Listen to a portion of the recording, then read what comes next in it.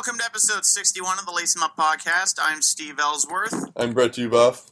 It took a while, but we have our second coaching casualty. Could this start a coaching carousel across the league? Could Doug Waite be the guy to lead the New York Islanders moving forward? In case you haven't heard, the New York Islanders made a coaching change. That's what we're going to discuss.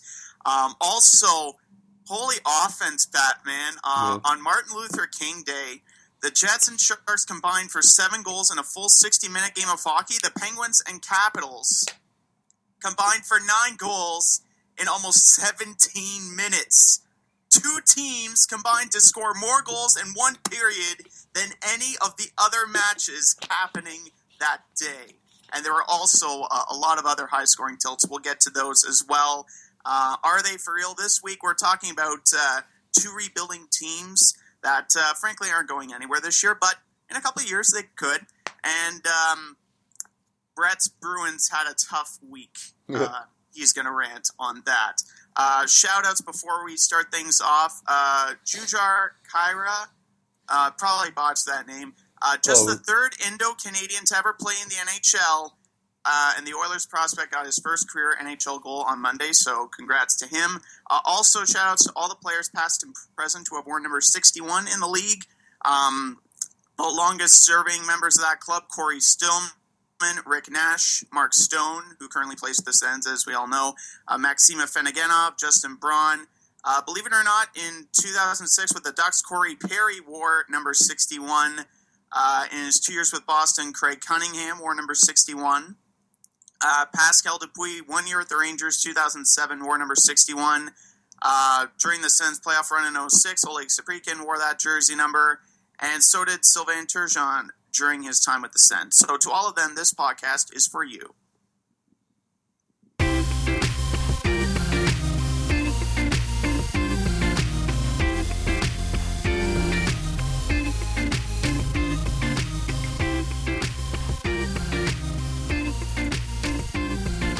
And now, it's time to lace 'em up.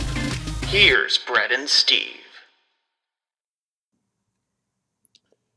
All right, so Steve had already teased this, but I guess we'll just say it out loud now. Jack Capuano, formerly of the New York Islanders, has been fired from the New York Islanders, and I was just looking at what he did. As a coach there. He had 227 wins, 192 losses, which is, I guess that's not terrible, and 64 overtime losses, which isn't actually that bad. That's 7 seasons. He's made the playoffs 3 times in 7 seasons. And he lost in the first round twice and lost in the second round once. He had this was probably his worst season so far. I guess he's not. I always think whenever I think of Jack Capuano, I always think he was just a terrible coach. Like, when is he going to get fired? And when I look at this, it's like, well, I guess he kind of did pretty well. But I guess it was just a matter of time but there was always these rumors that he was always going to get fired and stuff like that. Much like my own coach. I just wanted to quickly go into in-depth because just a little bit here, because the Islanders have been notorious of making coaching changes. In fact, by my count, this is the 14th coaching change since Al Arbour's second and final departure from the team in 1994. And yet, out of all those predecessors, Capuano won a playoff series. He's the only coach to do that. And during that miserable string of turmoil behind the bench, Peter Laviolette, Ted Nolan, and Steve Sterling were the only ones besides Jack to finish their tenures with an overall record above 500. Those 3 bench bosses also made the playoffs, which none of the others could. And those 3 combined appeared in a combined 22 playoff games. Capuano appeared in 24 during his 7-year journey, and as a matter of fact, what's even more astounding is that since Al Arbor's second stint as coach of the New York Islanders, no other Islanders coach made it past their third campaign. He was there for 7 years. Like this team is notoriously bad at hiring good coaches and keeping good coaches. Yeah, but at the same time, I feel like it's the right, like it's like the move to make, though. Yeah, sadly, like yeah. I mean, it's like this has been building up for years. I mean, and we'll get to this with Claude Julien, but maybe there is something going on to it. I mean, I guess normally you're not like big on like firing coaches mid-season. It's a little risky. But for something like this, like I think the bigger question here was why do it now as opposed to earlier in the season when you probably, now it's like the Islanders have no chance in the playoffs. I'll just be straight there. So I don't know why you would fire him now, and because there's no way like a interim, your season's lost. There's no way your coach will, or whatever will do and get it, there's no way your coach will get back to the playoffs, just the way that your season has been going right now. So, yeah, I don't know. It's a strange move from that perspective. But, I mean, it's been building up for forever now, it feels like, where it's like, oh, when will Jack Capuano get fired? So, yeah, although he is a good coach, and I agree he's been their best coach for a long time, as the stats that I just said, but it's still like, the Islanders should be better than this. It's, you have John Tavares, who's really good, but you don't have anyone else. Your goaltenders stink. I mean, that's really not the coach's fault, but it's still like, they should still be better than what they are right now. Well, yeah, I mean, last year their penalty kill was fourth best. Power play was 5 points higher than it is at the moment. Top 10 team in hits, leading the league in block shots. But when you give up like the second, third, fourth, fifth most shots against in the league this year, even if you get to shut out the Bruins for the first time in your history, you still lost 7-4 to Carolina, and you're still a 500 team. You should be still doing a lot better. And like the New York Islanders, offensively, they're not offensively challenged. They're just relying on their defense far too often. Like their defense has been banged up. Their defense has done most of the scoring, or at least it did do most of the scoring for the first 10 or 15 games of the year. And they've just been leaning on them too much. Like, they surrendered 4 more goals 20 times last year. This year, they've done that 13 times. So, you know what? They lost Okposo, they lost Nielsen, they lost the good Jarl Halak. But, when you gain Andrew Ladd and a few young guys, you should still be able to be competitive and be a contender, even in a tough conference like this.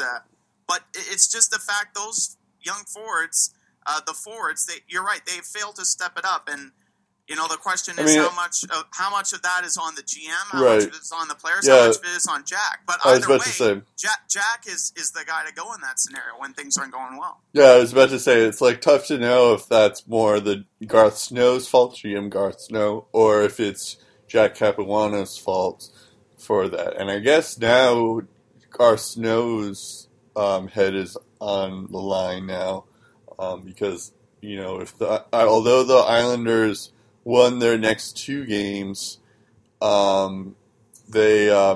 beat the Stars and they beat the Kings.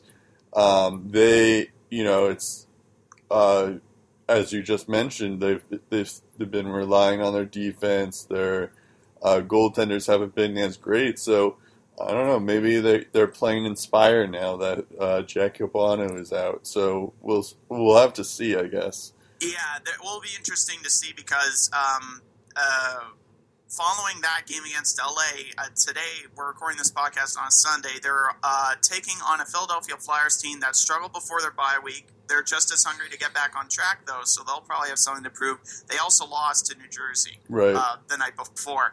And then they host Columbus, Montreal, and Washington to end January. In February, they could do some damage, but the first week or two of March, I think on paper is going to be brutal for them. They'll visit Dallas, Chicago, Calgary, Edmonton, Vancouver, and St. Louis during that 10-day stretch. And then after a home-and-home with Carolina, they host Winnipeg and Columbus, followed by away games against the Rangers and Penguins. So that first half of March and these next 7 days could ultimately determine if they even have a chance of making the playoffs, which already looks bleak. My question going forward is, can Doug Weight be the guy? Can he coach this team? And if not, would Gerard Gallant be a good hire? Because you look at all what he's been able to do with Barkov and Trocheck and Huberdeau during his time with Florida. Islanders have got Bolivier, they got Hosang, they got Matt Barzal, they got Ryan Strome, who hasn't really been at his best this year. They need to develop all these young guys properly. So who is the best coach for the job out there on the market right now? And Gerard Gallant is the first name that comes to my mind. Yeah, apparently they, like 3 years ago, the Islanders were like asked the Panthers if they could speak with Gerard Gallant, and the Panthers couldn't. But now there's no restrictions on that, so they might be looking at Gerard Gallant as we speak right now. Yeah, it'd be interesting considering they knocked his Panthers out of the playoffs last year, and they're just like 6 months later, hey, you want a job? Hey. So that could be a possibility, but I guess it all depends. I don't know if we mentioned this or not. I think you did. But currently Doug Weight is the coach right now. So I think he's the guy right now. Yeah, so I think it's one of those things where if like the Islanders can, like they won their last 2 games under Doug Weight, if they start to like actually start winning some games with Doug Weight at the helm, I think then you kind of have to have him there. You have to sort of keep Doug Weight, but otherwise, like if they continue to lose, like this is like a trial period for Doug Weight to see how he actually does on the big team, and see it, and then if he's not the guy, then you spend the rest of the offseason looking for that guy. Yeah, and the danger is a guy like Gerard Gallant, he's not going to be out there forever. I'm surprised he's still out here now, and you know what? That we've been just waiting for a coaching carousel to happen. It didn't happen when he got canned. We're just wondering if one big fish goes and Gerard Gallant gets hired and it starts a whole thing, all of a sudden the amount of quality coaches out there has diminished significantly. I mean, I think the reason why he's still out there is because it's the middle of the season. Well, middle of the season, and this is only the second head coach to be fired this year. Right. Well, that's what I mean. It's not like you're gonna, I don't know, all of a sudden be like, oh, let me fire the coach that I currently have because Gerard Gallant's available. It's not. It doesn't work like that. Interesting stat here before we close out this topic. The Islanders have had 14 seasons with 40 or more wins in their history. 4 of those 14 have come since their previous series win in 1993. Jack Capuano was responsible for 2 of them. Yeah, I'm curious if he's gonna get another job or not. But he might get like an assistant job first because he was aligned in New York for a while. Yeah. So I don't know if he'll like get another coaching job, even though all these stats that we're talking about, maybe he will. I don't know. It's like, well, he's been pretty good even on like a bad team like that. So we'll have to see if he gets another job as well. All right, let's get to let's get to something else. I forgot to do a poll of the week this week. I know everyone's upset, but it's okay. So we're gonna go to an "Are They For Real" section today. We have Buffalo. We have 2 teams that are kind of on a rebuild mode. Although Buffalo hasn't been too bad lately. It's Buffalo and Arizona. We'll start with Buffalo. Buffalo is 19-18 and 9 with 47 points. They've won their last 2. They're 6th in the division, and their goal differential is -18 as well. Their goals per games could be better. They're 25th in the league with 2.4. Their goals against are 14th with 2.7. They have a terrible penalty kill. They're 30th in the league in that, in the penalty kill percentage. But they're good on their power play. They're fifth in the league in that. Kyle Okposo has actually been pretty good, speaking of the Islanders and whatnot. He has 30 points. Ryan O'Reilly has been back. Jack Eichel's been good while as he returns. So, as you know, I predicted the Sabres to make it to the wild card. I don't think that anymore, but they are playing to what I expect them to be now. Once Ryan O'Reilly, Jack Eichel, and Okposo got going, I felt like that was a means to a success in that thing. But I think the thing that you have to worry about now is how Robin Lehner has been playing. I mean, he's been decent now, but I remember earlier in the season he wasn't doing so well. He has a .921 save percentage with a 2.52 goals against average. I'm actually just looking at this, and Anders Nielsen, their backup's been pretty good too. Mm-hmm. He has a .925 save percentage and a 2.52 goals against average. But so I think that's for this year. They're gonna just miss the playoffs, I feel like. But they've been pretty good lately. So Steve, are they for real? Well, they're not going to make the playoffs. They're heading in a positive direction. Yep. That's the good news. But I need to see more before I can say if they're for real or not. Yeah. I mean, they're a Jekyll and Hyde team. They have the fourth best power play at home, yet they have the fourth worst penalty kill on home ice. So they're just as good at making momentum as they are killing it. Right.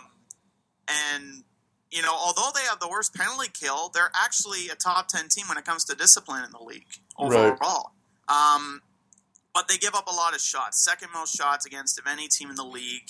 I mean, that can change over time, Yeah, that can change over time. And and they don't generate too many shots. They're bottom 10 in that. Surprisingly, in the first period, they've been doing pretty well as far as keeping the puck out of the net. 28 goals against, fifth fewest in the NHL after 46 games. But that goes up to 49 goals against in the second period. And that's probably where they've lost some ground in the standings. You know what? For a young team, they have guys who can net. They control the number of giveaways so far. But guys need to step up here. Evander Kane in particular. He really needs to play better than he is right now. Yeah. Leonard's been good, but he hasn't been consistently great and on his A game. Like, you look at the Toronto game, and, just everything's moving along. Sees this girl in the stands, he waves to her, and then just bang, bang, 2 goals against, and he's pulled from the game. Wait, did he actually do that? Did he actually wave to a girl? Well, a girl was looking at him in the stands and just smiling at him. He's just, waving his hands like, hi. It goes back in the net, and then just casually 2 goals go by him. That's hilarious, actually. But then you go back to last night's game against Montreal, makes a crazy glove save in overtime to rob, I think it was Galchenyuk. Yeah. This is a Jekyll and Hyde goalie and a Jekyll and Hyde team. So I'm not quite sure what to expect from Robin Lehner. So that's probably why they're not going to make the playoffs, is because he hasn't shown that he can be consistently great.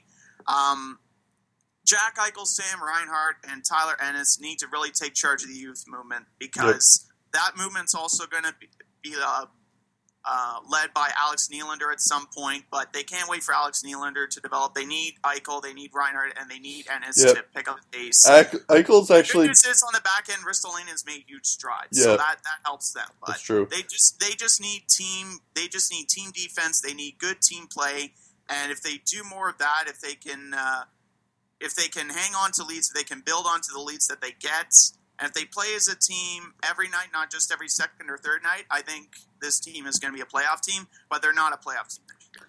Eichel actually hasn't been terrible since he's returned. He has 19 points in 25 games. Sam Reinhart has been okay. He has 29 points in 46 games. But the real stars are Okposo and O'Reilly. Although they've been okay too. 30 points for Okposo in 45 games, and O'Reilly. They just need more time. That's all they need is I feel like they're finally hitting their stride right now. So it's like all these statistics that I'm mentioning are kind of don't tell the whole story. So, but yeah, I mean, yeah, but you're right. Like, Evander Kane needs to get better. You know, I guess O'Reilly and Okposo need to get better, even though they lead the team in points right now. But so like those guys also need to take charge as well. But Sam Reinhart, Ristolainen has been pretty good for them too. So maybe there is like more of a there's been a youth movement going on for them. So maybe there's something there. But yeah, I think they're not going to make the playoffs. But they're still doing pretty well right now. So we'll have to see on that. We'll have to keep an eye. So another team that's definitely not making the playoffs is the Arizona Coyotes. They're 14, 26, and 6, 7th. They're last in their division, or 7th in their division in the Pacific. They're 29th in goals per game, 29th in goals against. They're also bad in the power play and penalty kill. They're just a bad team, which I guess makes sense considering guys like Dylan Strome, who is the guy that they drafted last year. I'm blanking on him.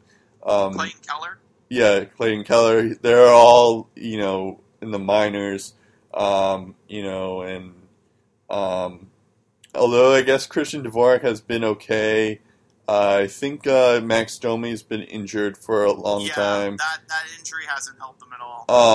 It's and they're on a rebuilding year, so it's like, like Mike Smith hasn't been great for them, but it doesn't really matter all that much because it's like, well, they're on a rebuild, so they're just gonna stink. So I think they're on the verge to being the worst team right now. I think it's either between Colorado and Arizona at the moment. Yeah. Yeah, it's those two teams. Yeah, they're not as bad as Colorado is, but they're still not doing so well. But it's one of those things where they're at a rebuilding mode. It's year 1 on their rebuild mode, even though they should be on like year 3 of their rebuild mode. So it's yeah, I think it's going to take some time. They are for real. They're not good. Yeah, I don't know, Steve, do you have anything to say about that? Yeah, I'm going to elaborate on something, and I think their future includes could include a guy they haven't drafted yet. I'll expand on that a little bit, but you know what? They're trying. They're a top 3 team when it comes to hits, top 10 team in block shots, but you know what? They're really one of 2 teams at the end of Saturday's action that haven't scored 100 goals yet. So right. When that happens, you're bound to have a crappy power play, penalty kill below 80%, like you said, not good enough to be a playoff team. They've given up 5 more shots. Actually, they have scored 100 goals. They have 102 goals. Oh, they do? Okay. Yeah. I guess I didn't include the Tampa Bay game. Okay. I mean, that's just Colorado then. Yeah, it's just Colorado. Yeah, I think they were the 29th team to get 100 goals, yeah. And they beat Tampa 5-3 on Saturday, but they gave up 48 shots in that game. On the season, they've given up 5 more shots than they've generated. And in the final frame, they've been outscored 51-27. Yeah. So that probably explains why they've given up 4 or more goals 16 times this year. It's a lost cause. But, again, it's looking ahead to the future. Dylan Strome, Anthony DeAngelo, Brandon Perlini, Jacob Chikrin, Christian Dvorak all have played in the NHL at some point this year. All of them are part of the youth movement. They also have Nick Merkley and Connor Garland to look forward to. But I think the best prospect could be the guy they haven't drafted yet. In fact, no one's drafted this guy. His name is Mike DiPietro. Plays for the Windsor Spitfires. He's a goalie, and he's from Canada. No relation to Rick DiPietro. Just wanted to put that out there. As a rookie, he won 16 of 29 games. His GAA was 2.45 this year. 22-6-5. That GAA has gone down to 2.12, and he's already got 3 more shutouts compared to last year. I've seen a documentary on Rogers Hometown Hockey, and And they describe this guy as a competitor. He wants to be the best, but at the same time, he likes to go out there and have fun. He also brightens everyone's day. They were talking with one of his high school teachers, and he enters the class, and he said, Michael changed the whole class. Like, everyone was nicer to one another. He was always upbeat, talking to all the kids, and even the unpopular kids, and he really transformed that class. So the good nature of this kid is contagious, and I tell you, his childhood, what he and his dad went through is astounding. His mom battled cancer. His mom battled cancer on 2 separate occasions. Then he was born. The cancer came back a third time, and she died when Michael was only 5. So his dad raised Mike for a couple of years. He later remarried. At the age of 9, Mike became a goalie. So he just loves to live in the moment. He loves the big moments. He's not afraid of them. He embraces them. He wants to be tested. He wants to be the best. And as a guy who's evaluating NHL talent as a scout, you love to see guys that aren't afraid of those big moments. Yep. And he's really been able to thrive on that stage. This guy is capable of being Canada's #1 goalie at the next 2 World Juniors, and I think he's going to do a very capable job if he gets that chance. And right now he's projected to go in the late second round. I think if his draft stock continues to rise, and if he has good playoffs in the OHL, I think he could be a late first-round pick. If I'm Arizona, I take a chance on this guy because I look at Louis Domingue. I don't know if he's the guy to take charge once Mike Smith retires. Mike Smith is 34 years old. You don't know how much longer you're going to have him for. You need a goalie of the future to lead this team of the future. And based on what I've seen, I think Mike DiPietro can be that guy. Well, I mean, that's a good point, but you have to draft him first. And if you're saying that he's going to be a late first round guy, the Coyotes aren't getting a late first round. I'm just saying his stock could rise to that point. Right now, he's a projected late second round pick. Okay, well, but even still, it's not like the Coyotes have a late second round pick either. They would have to take him in the early second round. Yeah, but you know what? That's fine because if I look at the Coyotes and look at the players I have, I'm thinking, do I really need to draft another forward? Yeah, I suppose you could draft Timothy. No, I get that point to help your defense a little bit, but this team needs a future goaltender, and if it's not Louis Domingue, they need to draft somebody. No, I get that point, and they could very well win the lottery, but and get Nolan Patrick or that Liljegren guy, but I'm just saying this is just they do need to look for goalies of the future, but it's it's not like goalies get drafted in the first round. No, I'm not saying they draft him in the first round. I'm just saying.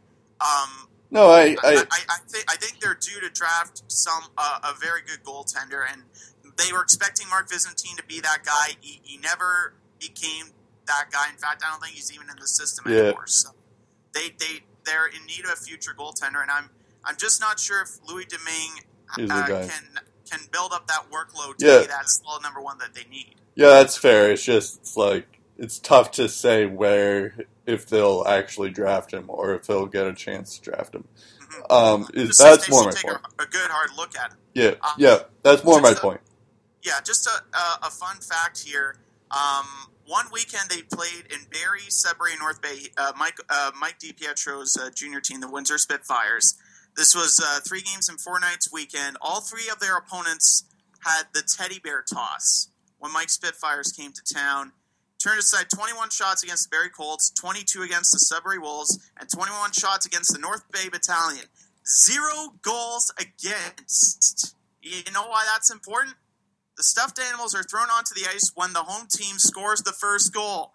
No teddy bears were thrown on the ice because Mike DiPietro stopped everything. I've never seen that. That's Yeah, when you can ruin 3 teddy bear nights in a row, I think that's enough. I guess this guy is good. Yeah. Yeah. I'm just looking at other teams that might need a goaltender, like the Stars. Yeah. The I guess the Flyers have some players. Yeah. Maybe Buffalo if they're not sure of Buffalo, of Winnipeg. Leonard, draft him, but Winnipeg, if we're going to talk about them in a bit, but who knows what's going on with Hellebuck. I think Hellebuck's fine. I think he'll be their guy. He just needs time. Winnipeg, I don't know, Dallas I just mentioned. Yeah, Dallas Calgary probably is one of the names that comes to mind. If you're looking for a good team that needs to win now. Calgary, maybe. They got Tyler Parsons in their system. I think they could be fine there, but I guess you can never have too many good young. Yeah, it's just like I'm just looking at like their current situation. Yeah. I don't know, and it's not like Chad Johnson. Like he's been okay, he just hasn't been there. I don't think he's like their goaltender of the future, though. I guess they do have John Gillies, right? Yeah, they have John Gillies. Yeah, they have John Gillies. They drafted Mason McDonald a couple years ago. They drafted Tyler Parsons last year. That's right. Yeah, that's three right there. Yeah, I guess they're okay in terms maybe of the Islanders. Maybe the Islanders. Why not? They drafted another. Yeah, just another dip to BHR. It should be noted though. This one catches with his left hand, not his right. Okay. So. Well, speaking of high scoring teams, I guess there were a lot of high scoring games. I don't know, that was a bad transition. We're going to the rapid fire. We're just going to the rapid fire. There's a lot of high scoring games. I was trying to make the connection of like teams scoring a lot on bad goaltenders, but I guess people just have forgotten how to defend this week. Yeah, I can't transition well, I guess. Yeah, we all have those. So it started on Monday. The Pens and the Caps played. It was an 8-7 game. I actually just caught on towards the end of the game. I saw the overtime, which was pretty good. I think the big question here was like why was Matt Murray was kept in for all 7 games in that contest. They won. Great that they won, but it's still like strange because it's like once usually when a goaltender gives up 3 in a row or something like that, then you change goaltenders. But for some reason, the Penguins or Sullivan didn't put him out or didn't bring in a Fleury in. So that was strange, but they won, so it doesn't really matter. But it was 8-7. And there's some cool stat about that is that Sidney Crosby has an affinity for 87. We love numbers here and jersey numbers here. He wears 87, became the 87th scoring leader in that game. The game was 8-7, and yeah, so it's almost like he meant to do that. I was like, oh, it's 8-7. Also born on the 7th day of the 8th month in 1987. 8787. Right. That's why he wears 87. 87, yes. So he's basically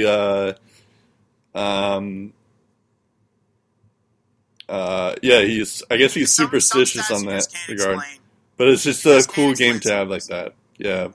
Fun fact: had the Caps won that game, they had a 9-game winning streak going. They'd be the 4th team this year to have their winning streak at double digits. Yeah, right. That was cool too. Although now the Caps are first in the Metropolitan, Columbus has kind of been slipping now. Yeah. But which I guess was to be expected. But so Washington's now in first, but it's they lost to Pittsburgh. It was one of those things where. I guess when I was just looking at the score sheet, it was just like, who knows what was going on. But it makes sense considering these two teams are kind of built very similarly. Just have a lot of high-powered offense guys. Their goalies are good, but it's like, their defense isn't great. So it's tough to, they're prone for these kind of games. So, I guess that's what happens when there are like two offenses like that. playing at their and to their credit, capabilities. the offense didn't slow down. I mean, Pittsburgh beat Carolina 7-1 on Friday, and then Washington leveled St. Louis 7-3. Washington, they've scored 38 goals in their last 7 games. Ovi's only got 4 of them. Yeah. Which is incredible. Also the first time since February of 1993 that they've scored 7 goals in back-to-back games. Wow. Yeah, that's, I mean, I guess this is the time of the year where the Capitals are getting hot. Like, it feels like it always happens, like, around this time, where the Capitals suddenly get hot. And I think it's safe to, they're going to be a top 3 team in the Eastern Conference. There's no doubt about that. The big question is, come playoff time, what is this team going to do? Yep. Because they haven't been able to get past the second round, and that's been the big knock on Alex Ovechkin. Not so much on Barry Trotz because he hasn't coached Ovechkin since he was a rookie, but the last couple of years, Washington should have gone farther than they got. So this year's a big year for them, and playoffs are ultimately going to dictate. I mean, I think the Capitals right now, it's more like, well, we know that they're good in the regular season. Yeah. But now it's just the real season starts in the playoffs, and that's when people will start to judge them. Then the next day, the Rangers and the Stars had a high scoring game. It was 7-6. I didn't see any of this game, but I did hear about this. So I have the stat sheet up here. It started as the Stars went on a 3-1 lead, and then in the first period, then the Rangers gradually picked it up. It was eventually 4-3. Then it became 7-3. The Stars scored like 3 more.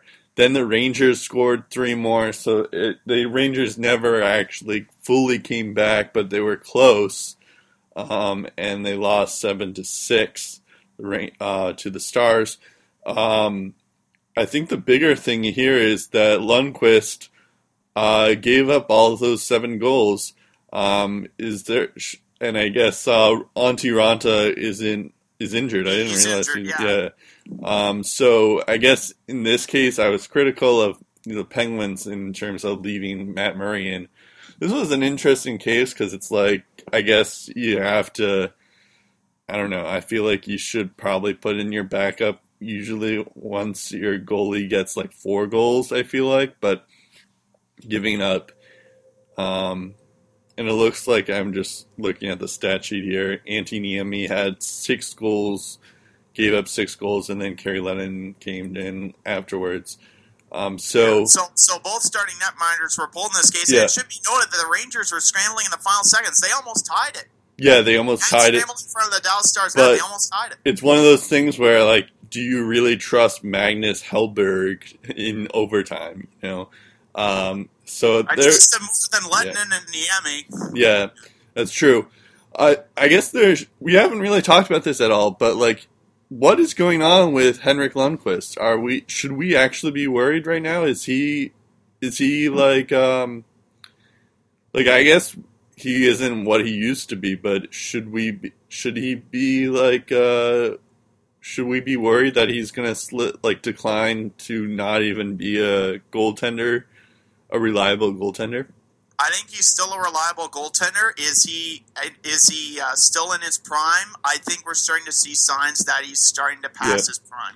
But I think he's still capable of going in this league. They need to manage his time, though. Yeah. And that's something they didn't do enough of in his earlier years.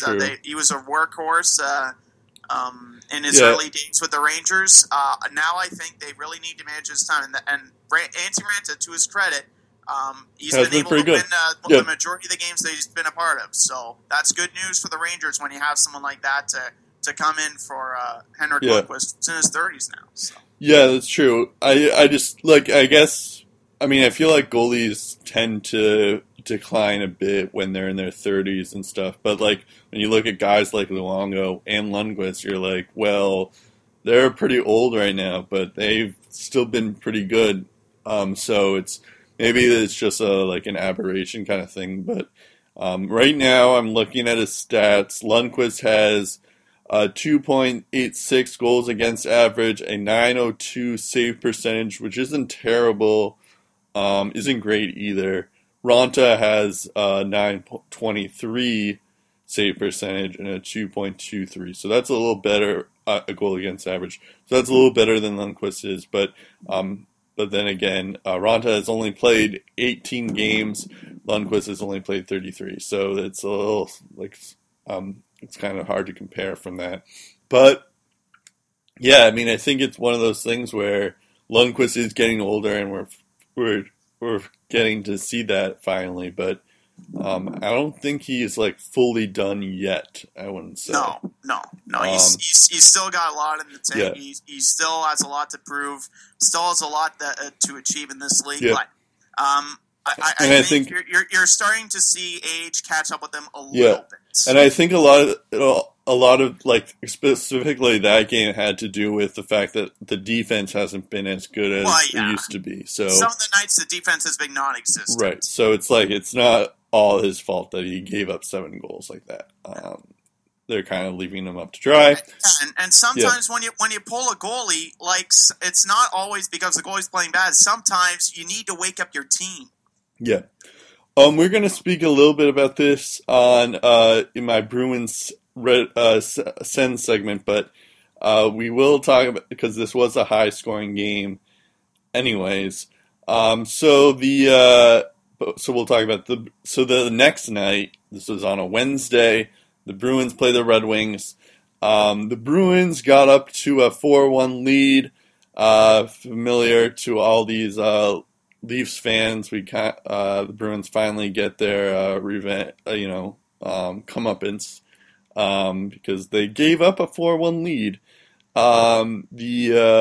So it was a 4-1 lead. I thought at this point I was just like, all right, let me just do work. We got this kind of thing. And then slowly I look at the scores again and I see that we get 3 unanswered, and I'm like, all right, it's tied. What are we going to do now? Then we score again in the second.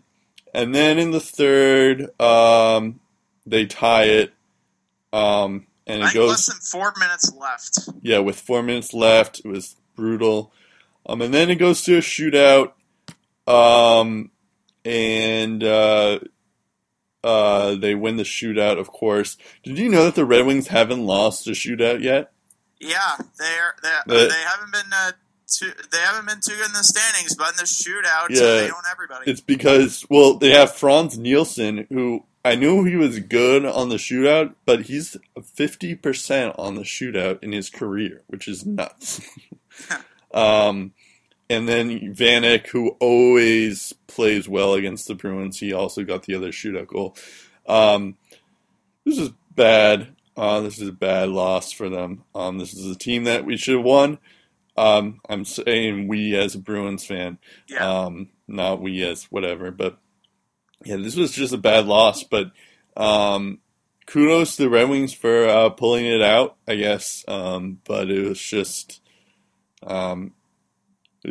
the Bruins just became complacent in the second and the third, and we just stopped caring, really. So that's what happens.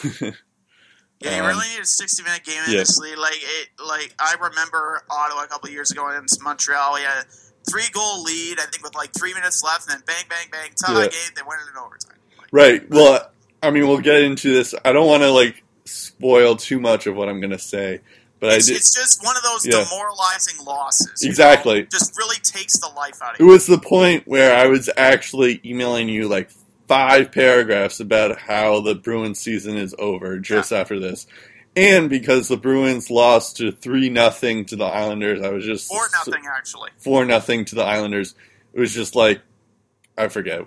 I was just all right, this season's over. Let me, I'm going to be so angry, I'm going to write something to Steve. Yeah. You can get it out there.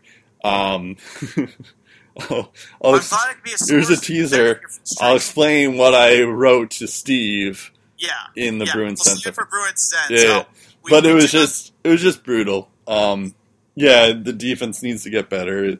I understand they're young, but it's just you can't be complacent. So it just sucked. But kudos to the Red Wings from here's an objective hockey fan. Kudos to the Red Wings for coming back. All right, moving on. Yeah, right. The Caps and the Penguins also got 7 points the next game. The Henrik Sedin, last week we talked about Alex Ovechkin getting his 1,000th points. This week, Henrik Sedin got his 1,000th point. So his brother, or his twin, Daniel Sedin, assisted the goal to him, and it was against his former teammate, Luongo, which I thought was a cool moment. So, I think they had Luongo congratulated Henrik Sedin right away. Afterwards, and the whole team came off the bench. Probably agreed upon when Ovechkin, just like Ovechkin when he scores 500. They probably asked the NHL, can the entire team come off the bench when Henrik gets his 1,000 point? Like, okay. And so they did. It was a nice moment. First time that someone did this in a Canucks jersey, scored 1,000 points all with Vancouver. And oddly enough, their former captain, Roberto Luongo, as you mentioned, was the guilty party. And for those of you wondering where brother Daniel is, he has 968 points and counting. Yeah, I was about to look at that. Might not reach that milestone this year, but he's close. Is it because? Wait, I guess he's just been injured. Is that why he hasn't caught up? Because isn't it usually like most of... I know that Daniel... I always get confused. Daniel Sedin's the one who has a lot of assists, right? Yeah, I'm not quite sure who gets more assists or more points than the other. Yeah. I'm looking at this now. So Daniel Sedin has 600 assists and 300 goals. And I guess Henrik has the opposite. But I always thought that since they were on the same line, you would think that they would be closer together even in points, but I guess not. So there's that, but congrats to Henrik Sedin on that. All right, now we have another thing. So a lot of returns this week. Kind of PK Subban was the big one. He came back. He didn't have any shots on goals, I don't think, but he had like 3 blocks and something like that. Hold on, let me look at his... He played almost 23 minutes. It was also a physical game against the Oilers, so that back was probably tested a little bit. Yeah, he had a back injury, that's right. And then he had 3 shots on goal, and then I think he had like 2 blocks or something like that, but... he didn't score. I would assume he's probably playing soon, so he'll probably be something with that. So, but yeah, he's back. We thought it was going to be serious. He's going to be out for long, but he was out for like a month. But we thought he was going to be out for the season, but it turns out he's not. So he plays the Predators play the Wild tonight. So. We'll see if he scores there.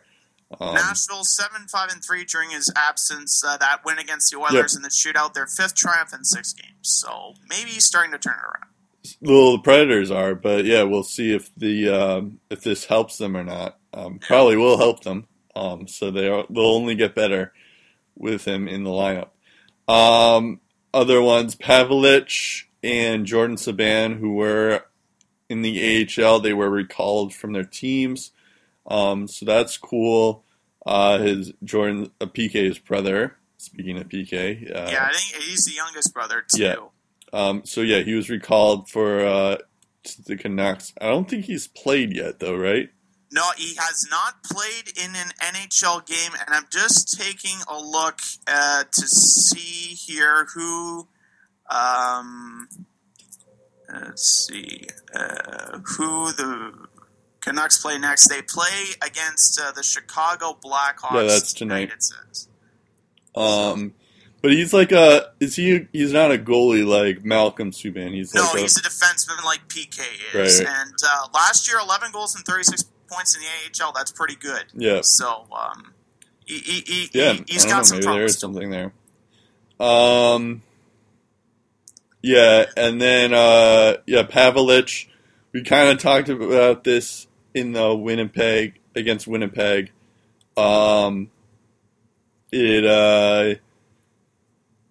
It was so Hellebuck hasn't been good. Hutchinson hasn't been good lately. Hutchinson hasn't been good at all this year. Hellebuck hasn't been good lately. So they brought up Pavelich. He didn't do so well for Winnipeg. Although I think they won, he just wasn't. I think he gave up like 5 goals or something like that. Shake off. The first goal came on the first shot against Arizona, but he made a couple of key saves when he had to later. And he's actually. He gave up 3 goals in the game. He made 34 saves, which isn't terrible. So I don't know. Maybe that game against St. Louis, he actually made a lot of key stops to keep his team out in front. And he stopped 64 of the 70 shots he's faced this year, .914 save percentage right now. That's the second highest of his NHL career. And prior to this game, Winnipeg had lost 4 straight. Both goalies were average, like you said, 19 goals against. So they needed a spark. And Pavelich, so far, to be fair, he's brought it. To be fair, he's also played 2 games, so it's tough. It's 2 games. Tough to look at. It's certainly promising to see a guy like Pavelich push. But it's tough to say if he's back or not when it's it's only 2 games. But it's definitely a better sign than. Yeah, I guess you're right. No, it is promising. It's true. I think you're right though. I think it's Hellebuck will be back eventually. Yeah. Or Carey Price in his first couple of years, he looked human on a couple of occasions, but look at him where he is now. Exactly. So, I think it's just a matter of time when Hellebuck will be. Yeah. He'll pick up the pace. He'll be fine. Exactly. Other people who are back, I think we mentioned that Tyler Ennis has returned. Zibanejad also returned for the Rangers. Both scored against Dallas in their returns, by the way. Yeah. Something with Dallas. Who is that guy? Pavel Buchnevich. From the Rangers or something, yeah. Yeah, he's actually been on fire since he's returned. I think he has 4 points in. Yeah, he's had. Let's see. Let me do quick math here. 4 assists and 2 goals since he's been back. So Buchnevich is back, although he was back last week, so I don't know if that counts. Phoenix Copley, you know a bit about this guy. He's a St. Louis Blues goaltender, so he returned. I guess he got recalled. Do you have any more information on Phoenix Copley? Well, actually, he wasn't drafted by the Blues. He was drafted by the Capitals. He was actually one of the guys St. Louis got in return for TJ Oshie. Right. And part of this debut was because while Jake Allen does have 17 wins, just nine away from tying his career high, this season has been his worst from a GAA standpoint. It's 2.85, the worst of his career. Never finished an NHL season with a GAA over 2.5. And lately, he just seems to have trouble finishing a hockey game. In his last 6 starts, he's been given the hook 4 times. In fact, in each of the last 3 starts, he was pulled. And he was pulled twice in the Washington game that saw him give up 4 goals and 10 shots. And over those 6 tilts, Allen was charged with 17 goals against on 101 shots. He was told to just stay in St. Louis while the Blues embarked on the first game of their road trip against Winnipeg, just to clear his mind and get refocused. Copley made his NHL debut, stopped 24 of 29 shots. The Blues lost that game. So St. Louis not having a good time in the goaltending crease Right. now. Yeah, that's true. All of a sudden they've kind of been falling off the face of the earth, basically. Anthony Duclair, we did talk about Arizona briefly on the show. Oh, not briefly. We talked about them on our Are They For Real section, but Anthony Duclair, he hasn't been that good, and he got sent down. He was the person they got in the Keith Yandel trade a while back. I'm just looking at his stats quickly. Where is he? Okay, he had 9 points in 41 games. So yeah, he was sent down to the AHL to work on some stuff. I don't think this is the last we've heard of him. It's not great, obviously, but I don't think this is the last we heard of him. I think this is just an indicator that Arizona's kind of giving up on the season and they're trying to figure out a way to. They don't want to harm any of their young guys. This is a guy, Exactly. 20-goal scorer, 44 points last year. But like you said, 3 goals, 9 points, 41 games, that's not going to do it. Only recorded points in consecutive games once this year. Last year, he had 5 2-game point streaks, 3-game point streak, 4-game point streak, and 2 5-game point streaks. And that was in his first full season with the Arizona Coyotes. And not nearly producing at that pace this year, and he's also been rotated through the lineup on different lines, sometimes named a healthy scratch, and nothing's worked. So if nothing's working, maybe sometime in the AHL will do him some good. So it's not that he's not a good player. It's just that he's got some stuff he needs to figure out, and he needs some confidence. So. And sometimes those things happen. So I don't think this is the last we've heard of him, and it's kind of tough too because he played last year. He played a lot with Max Domi. Yeah, who's injured. Yeah, and who's injured. So it's kind of tough to be like, oh, well. I guess it's tough to see how good he can be without him, but we'll see. But yeah, I don't think that's the last we've heard of him. So a lot of people returned or were recalled, but there's always injuries, I feel like. So there's a couple of injuries this week. There were a couple who got injured who are day to day, but we don't want to mention them in case. We stay away from the day to day, not because they're not noteworthy. It's just because we can say, oh, so and so's day to day. A day later, probably you hear this podcast. What do you mean he's back in the lineup? Yeah, exactly. So we speak more on the long term side of things. Exactly. Too. So Chris Letang is injured again.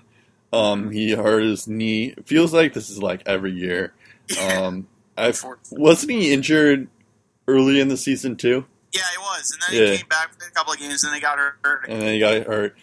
He's expected to. He's week to week. He's injured.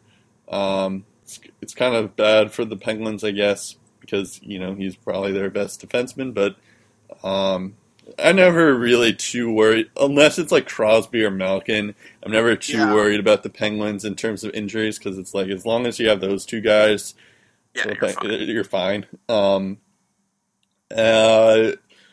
Callahan has a hip injury. He's out indefinitely. He hasn't had a great season this year, not as much as he used to have. So, he's injured. So maybe he has been injured all through the year, and now this is like, well, maybe I should actually get this looked at. He's out indefinitely.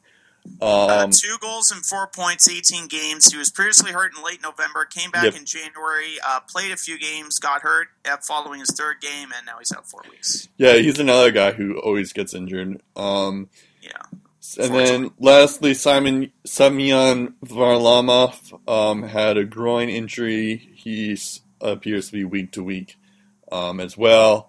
We kind of talked about how Colorado has, I think they've had their worst season in franchise history, which is... I'm sure with the during their days of the Colorado Rockies, before they moved to New Jersey, they were pretty touch and go there. No, but it's even worse. Tough years, but during it's even worse. Franchise, I don't think they've been this bad. Yeah, I think it's like including those two franchises of the Quebecs and Rockies. Regardless, their goaltender is injured. He has a groin injury. He's week to week. He hasn't been great though this season, but that's still. He's got a 3.38 goals against average, 6-17-0. Only been pulled 3 times. For a guy with a 3.38 GAA, you would think it'd be more, but again, Colorado has a crappy team, so it's not on Varlamov this year. So yeah, true. All right, let's get to the Bruins Send segment. I don't know who you had a good week. I had a bad week. I don't know who we want to. I think I started last week, so you can go now if you want. Okay. We're going to start with some bad news this week. Hoping to make a return to the ice this year. He felt pretty good too, but Clark MacArthur's glimmer of hope was shut down by team doctors on Friday. He's done for the year. He won't play a game this year, and I really feel for him. I mean, that collision with Robin Lehner 2 years ago in a February game against Carolina. Ever since then, he's only played in 4 NHL games. But the docs are making the right call here. I mean, if he takes another headshot and he's not 100%, his career, frankly, is over. And you hear all these stories about guys with concussions after their careers. Like, I think Pronger, I don't know if he's fully recovered from the concussions that he suffered. We talked about in previous episodes, Mike Peluso, what he's going through. Like, taking too many headshots, that's life-altering, not just career-altering. So, you really need to be cautious with these things. Sad to see that happen. Yeah, it really is.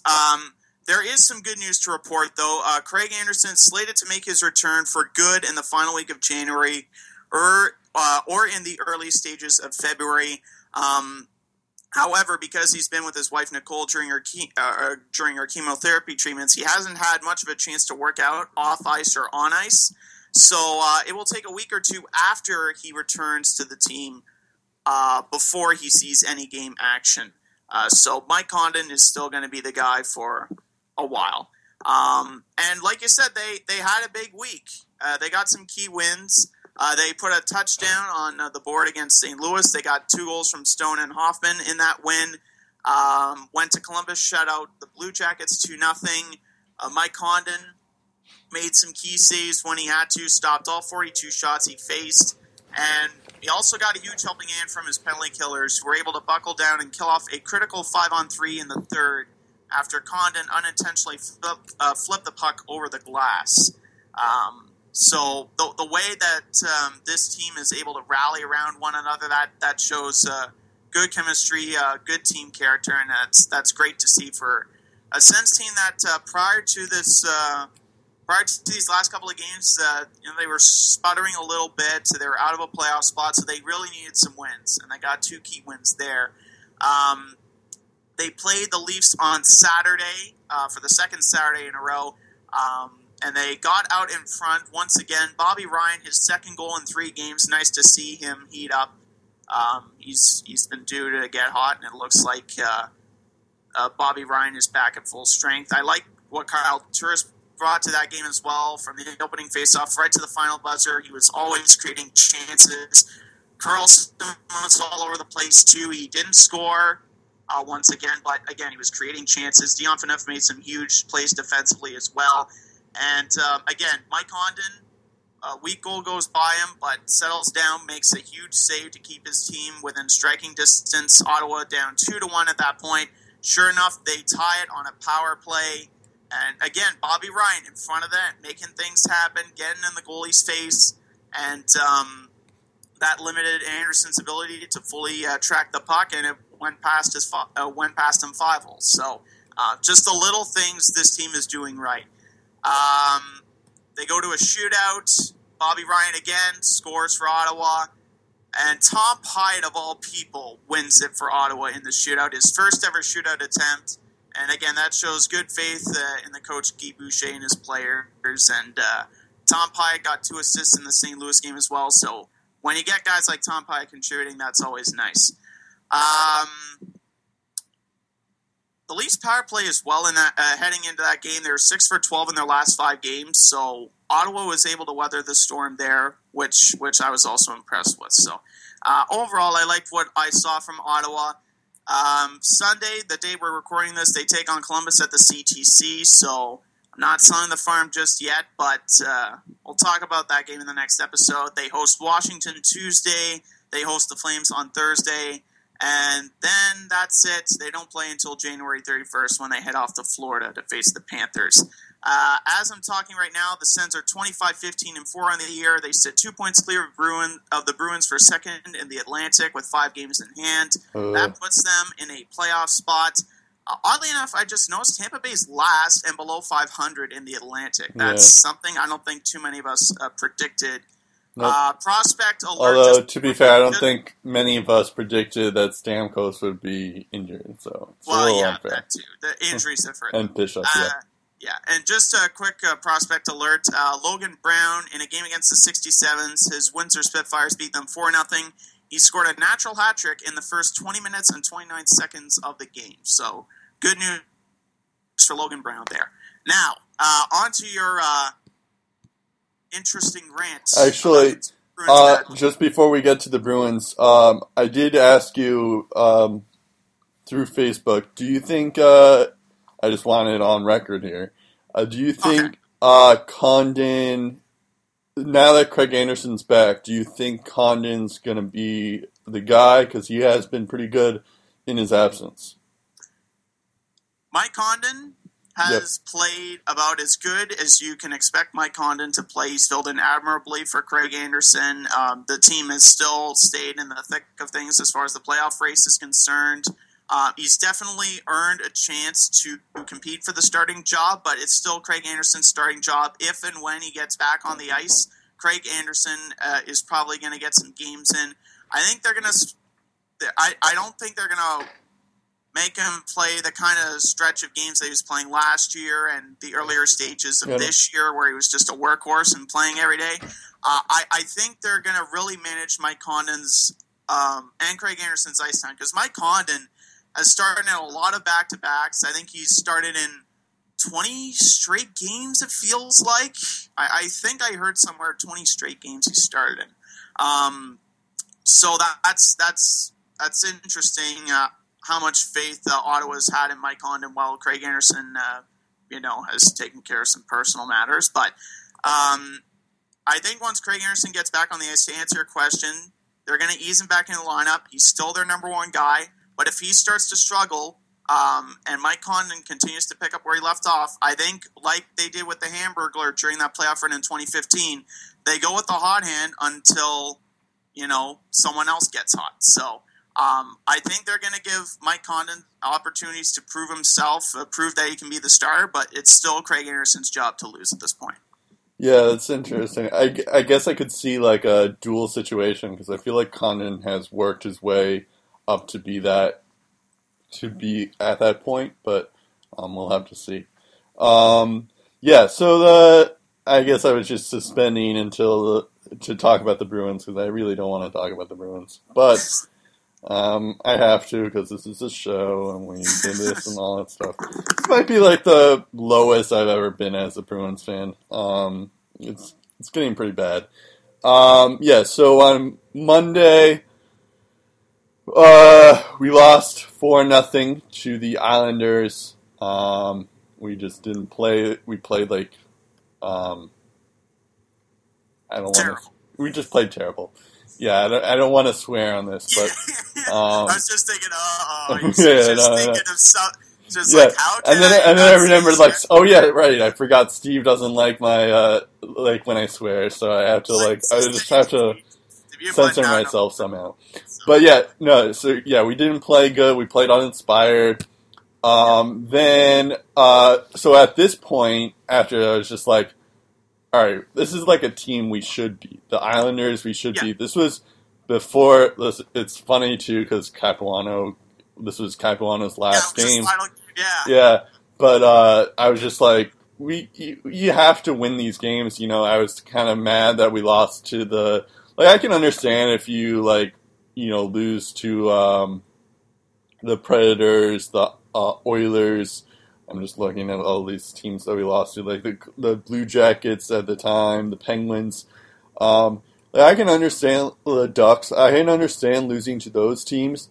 But when you can't beat like teams like Carolina twice, if you can't beat New Jersey, the Islanders, the Predators without PK Subban, it's and without like Pecorino, who was not starting that game. Yeah, and he wasn't starting that game. It's just like you have to win these games, and especially as you just mentioned, the Senators and the Maple Leafs are on their tail. They have 5 games in hand on the Bruins, but you're still in second place, but you're not really. You're basically in a wild card position. Yeah, you're basically relying on other teams to lose and hoping you stay in the top 3. And because if you go outside the top 3, then you have to deal with the Metro teams. And those games that we lost, it's just you have to win those games because those are teams that you should beat. Those teams are terrible. So it's like so that just frustrates me. And then you also have to worry if you're tied with a team, the tiebreaker is head to head. If you can't beat those teams you're going up against head to head, you're on the outside looking in as well. Well, we haven't played. I don't think we've. Oh yeah, we have played Toronto. We lost to them when we played Ottawa.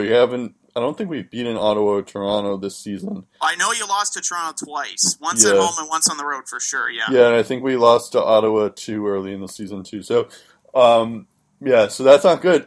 I don't think and at this point, I don't think we're going to catch up to them. So we lost to the Islanders. Then we lost that big game at Detroit, which I mentioned before. Again, another team you probably should beat. Another team you should beat, exactly. And then you lose. Then on Friday, it was a okay game until the last 5 minutes when Marian Hossa. It was against Chicago. It was 0-0. It was a pretty good game. Rats played pretty well.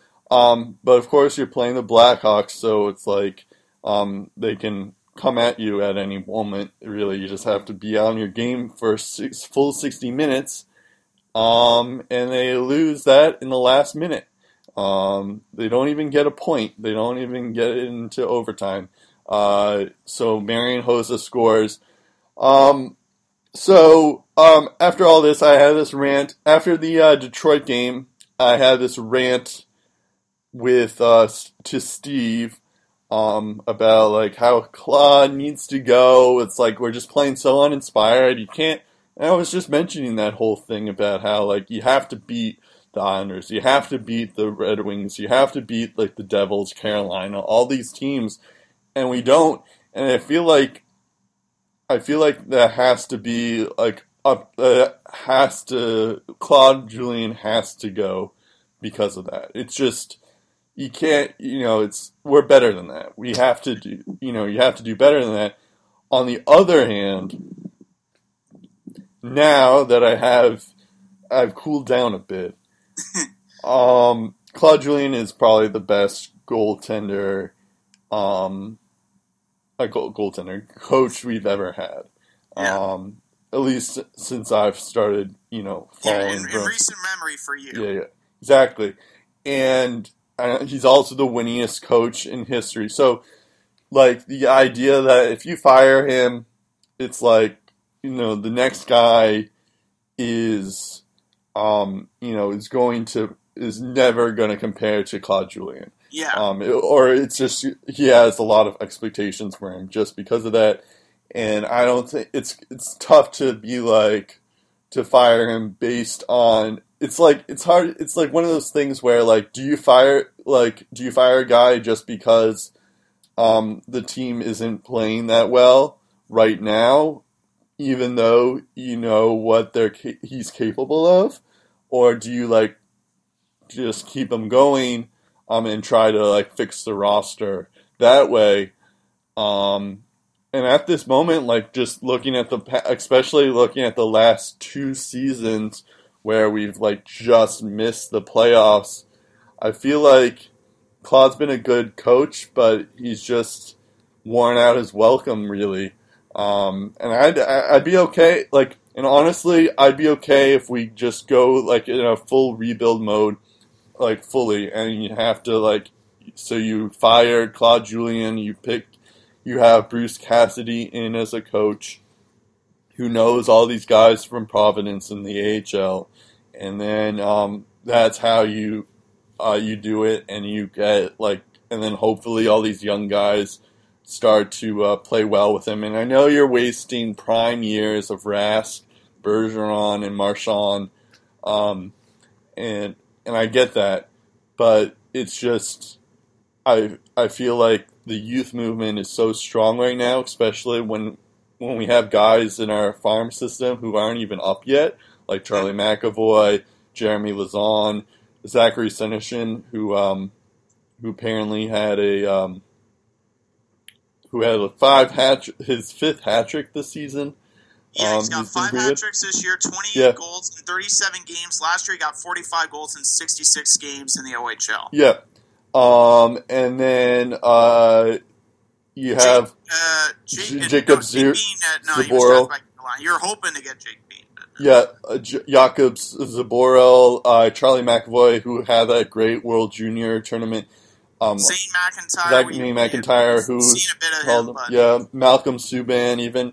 So it's like, we have all these guys in our farm system. So I'd be okay in that sense if we just like give up on this season and just see what all these young guys have when you can. But at the same time, it's like, you also have Rask, Bergeron, and Marchand who are, who are good now and ready. So it's one of those things where, like, do you trade some of those guys and make a big trade just for the season, or do you just, stand pat and whatnot? But I don't think at this moment, we're gonna win. We're gonna make the playoffs. And I'd be okay. I just don't want to be like, I think it's gonna happen where we're gonna be like not bad enough to be a lottery team, but not good enough to be in the playoffs. Yeah. You're right in the middle. I feel like it's gonna happen again, and so I feel like something has to change. Either if it's a trade, like a big trade like that, which I'm not a huge fan of. I don't think you should like trade part of your future because we're not like one piece away. You're not like that. It's tough to do that. So, and I just think the Bruins need to pick a direction, basically. Yeah. And it's just like Tuukka Rask. You talk about Tuukka Rask and how good he's been in this team. Yeah. Prior to that game against Nashville where he got hurt, yeah. He'd given up 12 goals in 6 games. 3 games that followed, exposed 11 times on 64 shots. He was given the hook on 1 occasion.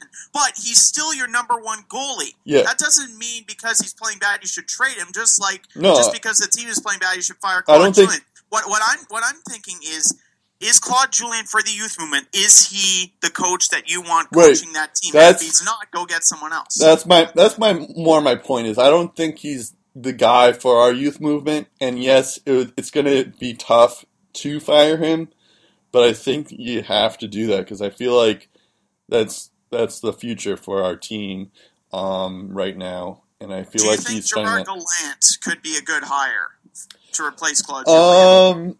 For the youth movement, yeah, I mean he was pretty good for the Panthers in terms of bringing up those young guys, but I don't know. I feel like Bruce Cassidy is probably in a better position just because, like a Mike Sullivan kind of situation, because he knows all these young guys from Providence. So I would be more for Cassidy than Gallant. But I wouldn't mind Gallant as the guy either.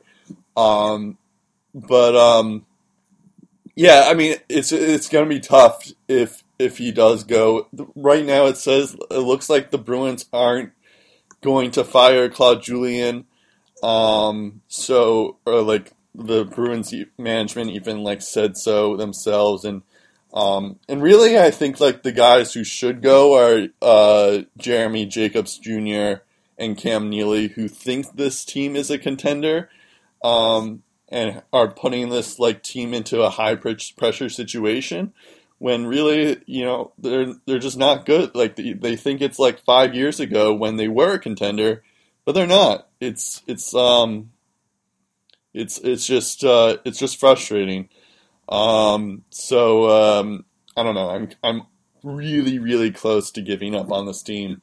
But you know, I'm a Bruins fan, so I guess I can't be. But what I'm interested to see though is what happens, you know, if Claude Julien gets fired, and if this is going to start a coaching carousel. Because you look at Alain Vigneault and Todd McClellan and Joel Quenneville and the Mike Babcock. You look at all those coaches who are going nowhere. They're stuck with their teams, and they're going to be a key part of those teams' success for years to come.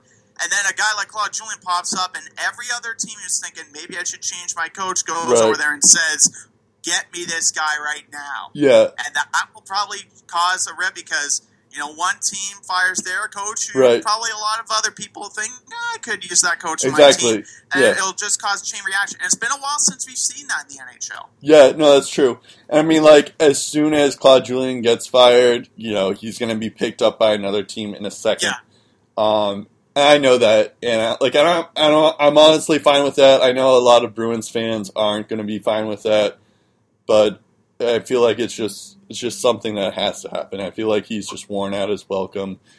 He is a great coach. He's probably the best coach we've ever had. It's just, I think it's time. Something needs to change. The timing. And it's all about the timing. And they can't wait too long as well, because if they wait too long and they see a guy who think, this could be a good coach for the Boston Bruins, and then he's gone and swept up by another team, they're just saying, okay, we're going to fire Claude Julien. Who the heck are we going to replace him with? Right. We play the Bruins play the Penguins. This is recorded on Sunday, so they play them, the Penguins, on Sunday. We're probably going to lose that game, but our football team will probably beat the Steelers, so there's that. I love when that happens, by the way, when it's like teams from two cities play each other on the same day in two different sports or three sports. I think there was like one time where like the Jets played the Bruins and the Red Sox played the Yankees. It was pretty cool. Then on Tuesday, we play Detroit, and then Thursday we play the Penguins again at home.